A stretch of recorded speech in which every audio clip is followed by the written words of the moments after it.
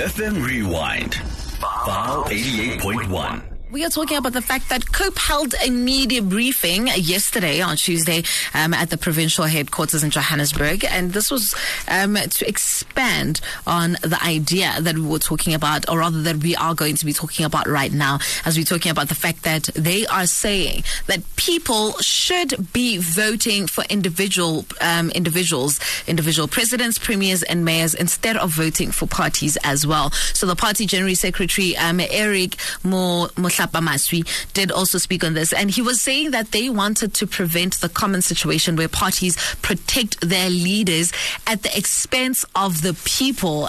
And when it comes to protection of the leaders, we remember what happened over the weekend where the Secretary General Fikile Mbalula admitted to protecting the former president. And the question are they doing the same thing now with the current president? But that's a topic and a conversation for another day. Otherwise, we've got Goodenough Mashigo on the line to speak to us about this, to get his input and to educate us more. Happy New Year to you, Dada. Thank you so much for joining us. Welcome to Area Code. Happy New Year to you and to Area Code listeners. Dada Mashigo, COPE is saying that it's about time that we vote for individuals and not parties, and I think people have mixed emotions around this, but we would like to know and hear from you. What is it that you think? Is it possible? Is it viable? And can it be done? Well, I think the proposal by the Constitutional Court the last time around when the Electoral Act was taken, the amendment that was proposed was for that to happen, for exactly that to happen.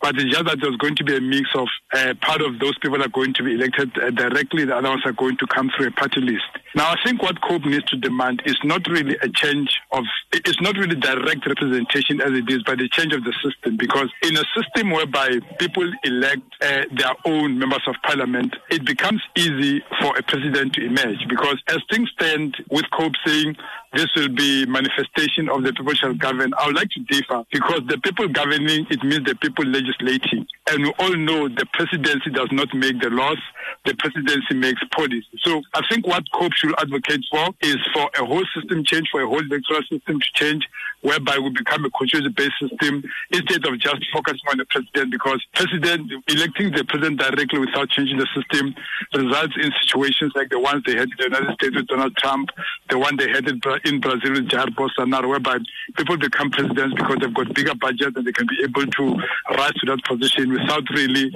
carrying the whole legislative structure with them.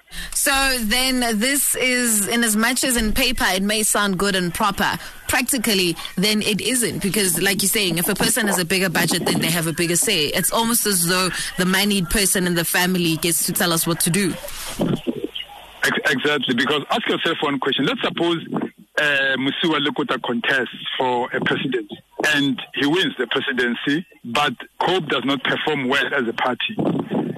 Now, where will he get his cabinet? Because he needs to get cabinet. He needs to fill positions. He needs, as the head of the executive, he needs to fill cabinet. He needs to fill some of the key positions.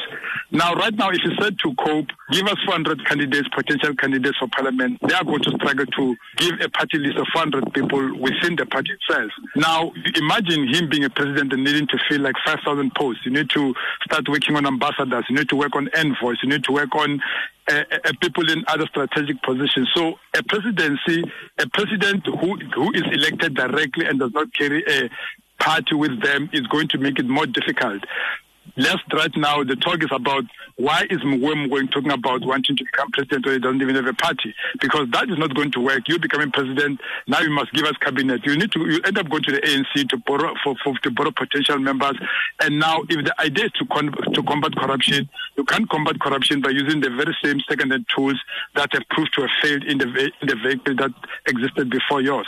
Speaking of having to use second-hand tools, which you're making a valid point when it comes to that, what then should one look at, or rather if it was to happen, hypothetically speaking, that we get to vote for individuals, what is it that one should look at when appointing officials? Because already in the ruling party, you've got officials that do not qualify for the posts that they're in.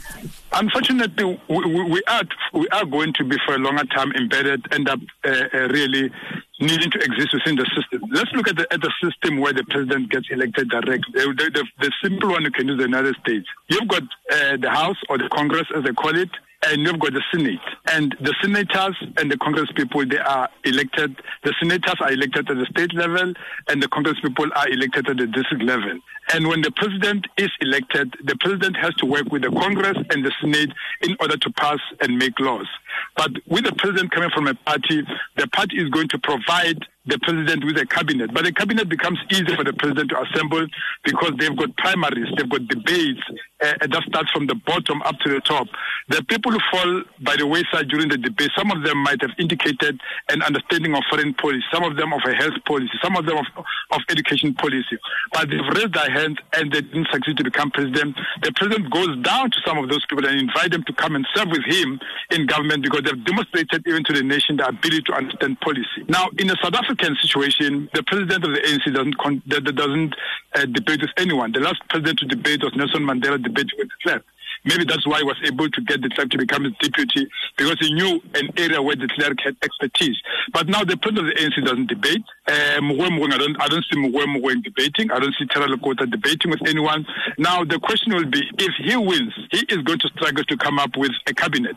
No, so right now what we need is South Africa in the next 15 years to start working towards a system whereby we've got a constituency-based representative. People on the ground, they elect their own representative, which means dividing South Africa into 400 districts, because we've got 400 members of parliament when you talk about the NCOP and the legislature. Now you divide South Africa into 400 districts, and every party's contest and individuals contest in those areas. At the end of the day, the president can now contest, because if the majority of his people want the district, it is going to be easy for him to get cabinet, even if it's going to be easy for him to get cabinet. But as it is right now, I don't think it's going to work. It needs a whole change of a system, but the change of system is not going to advantage parties like Hope, it's not going to advantage parties like the ANC or even EFF. It's going to advantage parties that don't yet exist, because I'm one of those that believe that in the absence of, when the ANC dies, it's not EFF or DA that's going to step in. It's going to be a whole new party that doesn't exist right now. Can we talk about the fact that they're worried about parties protecting their leaders, for example, with what happened as Secretary General came out to say that apparently Parliament is the one that forced the ANC to protect former President Zuma? And could it be that even now, with the sagas and the different kinds of cases that have popped up with the president, mainly Phala, they are still protecting him? Yes, you must remember the ANC once said that an attack on the president is an attack on the organization itself. So I don't think that principle has changed. They protected Jacob Zuma, I think, 9 or 10 times when it came to vote of confidence, even at the time when they were damning reports, even at the time when they were damning court judgments that indicated that he was not suitable for office. Now, even right now, whatever Fikile Mbalula is saying is to demean the former president Jacob Zuma, but to protect the current president Cyril Ramaphosa. Look, to be quite honest, I don't think Cyril Ramaphosa has delivered on anything that has promised South Africans. There is no single person that's saving time for corruption when it came to COVID procurement. There is no single person that's saving time when it came to some of those damning findings that have happened. Early this year, we have seen, late last year, we have seen what is being perceived to be a rendition of a person being abducted in a shopping mall, and that person being disappeared, and there's nobody who's being held accountable. Even Ramaphosa is not saying anything. The ANC is saying nothing, and the Minister of Defense is saying nothing, and the Minister of Police is saying nothing. So that tells you that already there is a whole layer of protecting the president of the ANC. So I think what Mbalula said really just speaks to the hypocrisy of the ANC to say they don't exist for South Africans, they exist for their president. That is why at the end South Africa was plunged into those billions worth of debt under Jacob Zuma, because time and time again, they knew that he was actually on the wrong side, but they protected him, which is something we should expect that they are doing right now with Ramaphosa and Phala and Lady R and some of these other issues that keep on rising in the country. Well, thank you so much for your time. But before I let you go, just a bit of a side journey there. The president is saying that should people not vote for the ANC come next year, that's the end of grants. Your take on that? It's like a person telling their intimate partner that if you don't want me anymore, I'm going to take away the car. I'm going to check out of the house. I'm going to take away the allowance. It's blackmail, and it's a green lie. If lies have color, I think that's a green lie, because there was social grants even before the ANC came into power. It's just that they were intermittent to the part of black people. They received them 6 months, 6 times a year. White people got them 12 times a year. And the whole regime of social grants is not an ANC thing. There are countries.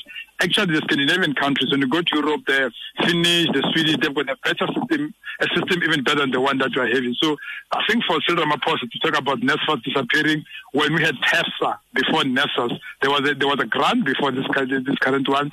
The difference is just that this one is even managed in a way that is susceptible to corruption. The other one was better managed because it was residing within the Department of Higher Education, instead of it being subcontracted to outside parties that are corrupting it to the point whereby some of the students end up not getting money. Social grants, who needs social grants? But old age grants are there. What government needs to do is to make sure that few and few people get social grants by making sure that more and more people can be able to make livelihood. So I think that is scaremongering. That is him really intimidating a lover to say, if you leave me, I'm taking away the credit card. And, it means there's no more love. The ANC is aware that nobody loves it, but it's going to keep people hanging on it because it's providing them with cars and with credit cards.